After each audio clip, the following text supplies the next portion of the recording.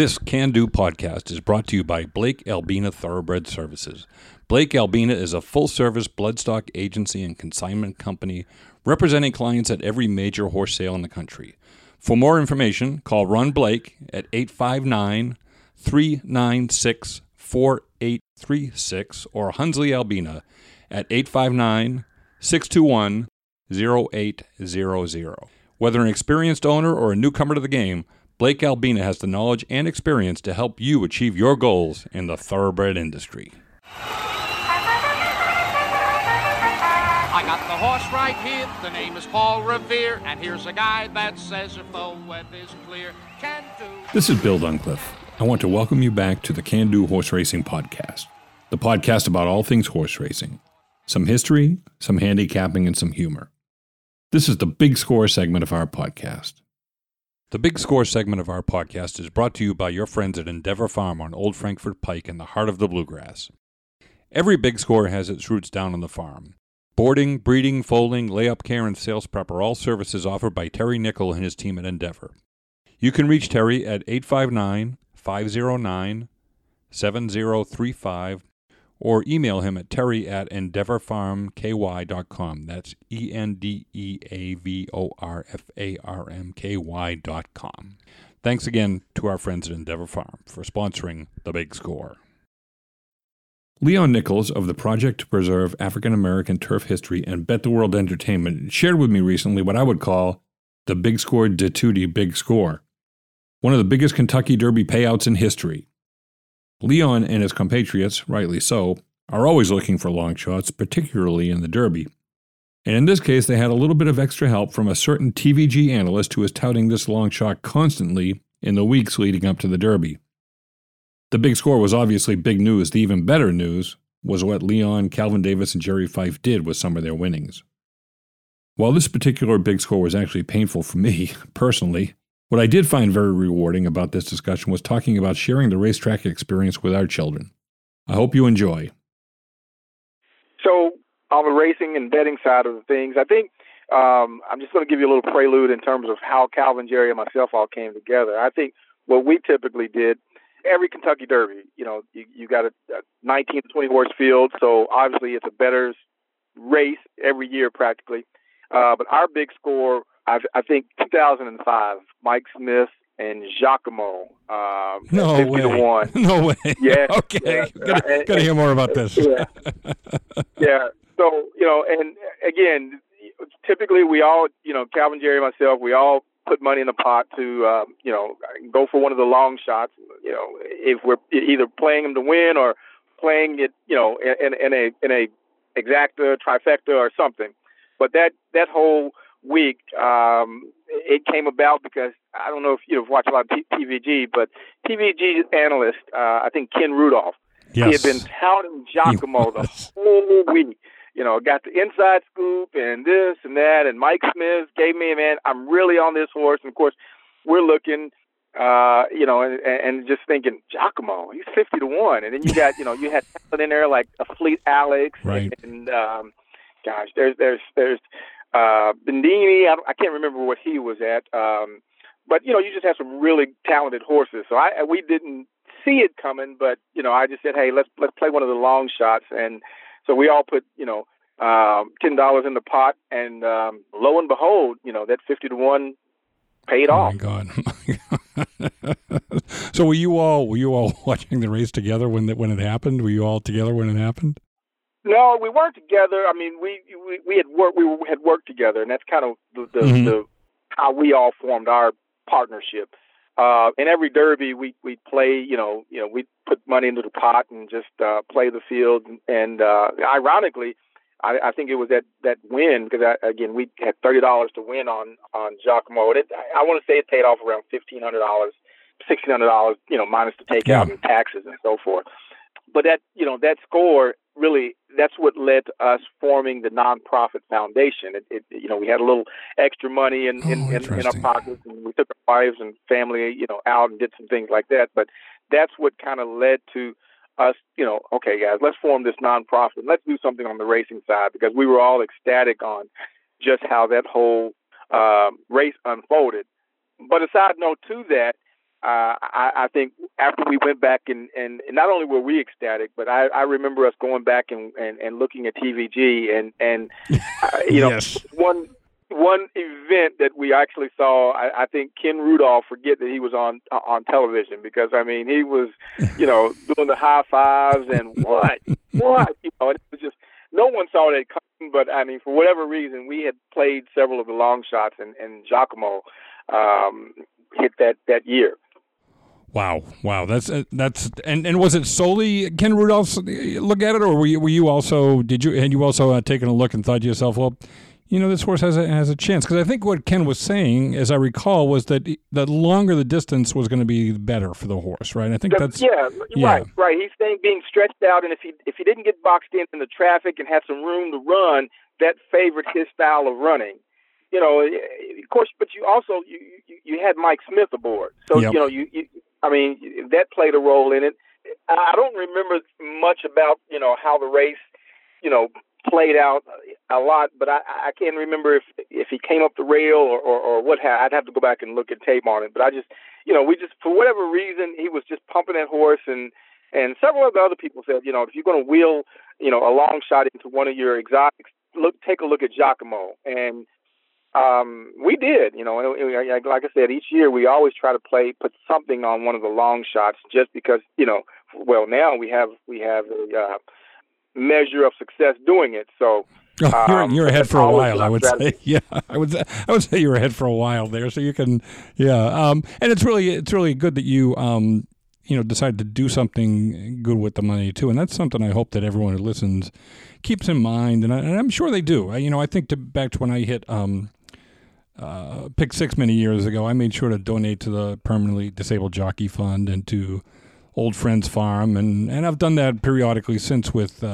Big Scores. And I think that's something really good to keep in mind is, you know, share the wealth, spread the wealth, right? Right. And that's kind of what we wanted to do, you know, because for the most part, I mean, that was really Calvin and Jerry's introduction. Now, Jerry's got a little bit of background. He's watched many, obviously being from Louisville. He's played the Derby quite a bit, and he's familiar with the racing side of the business for the most part. But, you know, the goal was always to, you know, hey guys, let's do something in this industry. I don't know what, but let's do something. And it really led to the foundation of us just building a friendship and, you know, around the industry and around horse racing. And it kind of grew out of that. And, you know, I think a year and a half later, that's when we had, you know, formed a nonprofit, and we just started doing things. And you know, the whole idea of that was, let's, you know, more so on the fan development side of the business, you know, and that's kind of how that whole thing played a part, because even when we won the event that year with Giacomo, and I remember several of the guys at work talking about, you know, hey, you know, why do you watch Derby? I mean, you know, because I can get 50 to 1. Exactly. You guys don't watch the Derby, you play basketball and all that stuff. And I was like, no, there's a big history there, and it really, the conversation started from that. And I mean, here we are today with, you know, with all that we've done with Pass and the team and so forth. So it's a neat story that was born out of that whole Giacomo experience. Well, I will tell you just a little secret of mine, Leon, and guest Steve Simonovich, who I had on a couple of weeks ago, talked about not only Big Scores, but bad beats. And for me, that particular Derby is particularly painful. I'm glad you guys hit, but I'll just share with you why it was particularly painful. So the Bluegrass was 3 weeks before the Derby, as it always is, right? And Closing Argument, who had been laid off for a while, this was his comeback race in a Grade 2 or Grade 1, you know, Bluegrass. I believe ran second in the Bluegrass. He ran second, he did. And so between the Derby and between the Bluegrass and the Derby, I posted, and there was a board at the time on Yahoo. It was called Diomed. It was about 150 kind of horse racing degenerates like myself. And one of the things I wrote on the board between the Bluegrass and the Derby was, if there was any horse that needed a race before coming into the Derby, it's Closing Argument. So I've already made the case, right? But now this was, as you said, it was 2005, and I probably was not. Well, I know I was not anywhere near as confident in my handicapping abilities as I am now. Some might say overconfident, but you know, whatever. So I was not nearly as confident. So on Derby Day, I'm looking at the early odds, and he's like 70-1. I'm like, well, I must be wrong about this horse. this cannot be right, you know. I must be dreaming. Doesn't he ran no? So Giacomo wins at 50-1. Closing argument runs second at 72, and I remember the number. Yeah, 72-1, and I'm not sure what the place payoff was, but I know the exacta was, I believe, $9,000 for those two. It was up there. That's because we looked at that and it was like, man, why didn't we just put some combinations together and see what we can. Yeah. But and then a Fleet Alex, I think, finished third in that race. He did. So he did. That's right. I mean, it was obviously it was a historic day, but and then following that, I mean, you've seen other long shots come in after that fact. So it that old saying, anything can happen, anything goes in a race, but that was our really big score and really one of the fun times that we've ever experienced that side of the business. Yeah. Because I always tell people, hey, trust me, I've lost more than I win, but it's a fun, it's always a fun wager, right? You always, because it's not a science. You can't predict. If we could, more of us would go. We'd walk out of the off the track as winners. So I mean, it's but we have a lot of fun with it. And every Derby, I think this past Derby, Calvin had a little Derby event, and we did the same scenario. We all went in and placed our wagers, and so. And I know I didn't win that race. I can't remember who won it, but I'm always attracted to the long shots, or at least the exactas or trifectas, the exotic bets, just because they typically in the Derbies or the big race of Breeders' Cup, the payoffs are so much better. Well, look, let's face it. If you're in this game and you're betting 7-5 shots consistently, you are going to be a loser just as sure as you and I lose our money, right? But it's going to be a lot more painful, I think. At least for us, there's that when you bet a long shot, right? Particularly, let's say they break well out of the gate or they're making a run down the lane, your heart gets going pretty quickly, right? I mean, so I talked about this with my older brother one time, who's the one responsible for me getting into this game.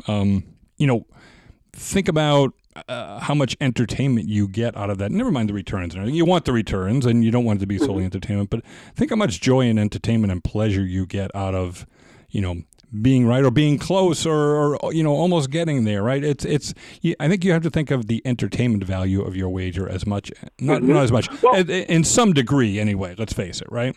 Well, that's the thrill of it. That's part of the thrill. Exactly. This past weekend, and that's my son. I mean, he loves the sport from the aesthetic standpoint. But, we have a little running thing where he always says, I can pick better horses than you. And most of the time he's pretty accurate on that. But we went to Keeneland this past Saturday, I think it was. And we had that shared experience where, he's picking obviously he's too young to place a wager, but he's picking his horse that he likes, and I'm picking mine. And, there's a competition within the competition. And he won more than I did, but that for those 2 minutes, I mean, you're so engrossed into what's going on and within the race, and that like you said, the entertainment value for me it's invaluable, and that's what I enjoy. The highs and lows, we can deal with the wins and losses afterwards, but it's the highs and lows of the races and how they all play out, and there's nothing like being ahead coming down the stretch, and then having. And just seeing that this horse come flying and beating you by a nose, but all of those things, that suspense that keeps you on the edge, and that's the thrill of this sport. I wish more people would really give it a shot. Well, your story about you and your son being at Keeneland reminded me quickly of one. The very first time I went to Saratoga, I took my wife was with me, and our two youngest children with us, my son and my youngest daughter. And my son was probably about 11 years old at the time. All right, so my first time to Saratoga, we didn't know what we were doing. We didn't have seats or anything. We were wandering around the top of the grandstand, and I'm making bets. And I had given each of the kids money, or I told them that you pick one horse in each race, and I'll put $2 to win on that horse for you. All right, so 5 races into the card that day, I'm 0 for 5, and my daughter, my youngest daughter, she's 0 for 5. My son, at 11 years old, is 5 for 5, and I'm my God. Well, I'm getting annoyed at this point. All entertainment aside, so I finally said to him, I said, "What are you doing?" He says to me, well, Dad, I'm picking the horse that ran the fastest time at this distance. And I was like, well, I guess that's one angle.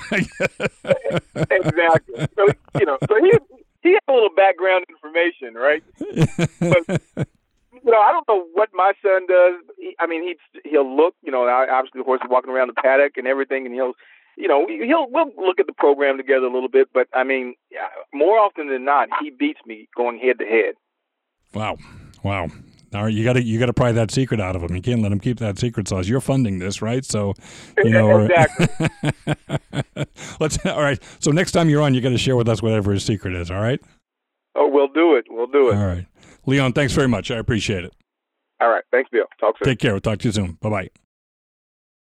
Thanks for listening, and don't forget, we want to hear your big score story too. DM me on the @BDuncliffe Twitter handle, BDUNCLIFFE. Tell us about it on the Can Do Facebook page or write to us at candobilld@gmail.com. That's CANDOBILLD@gmail.com. And, of course, may the horse be with you. Here in the Telegraph. For Paul Revere, I'll bite. I hear his foot's all right. Of course, it all depends if it's red last night. I know it's Valentine.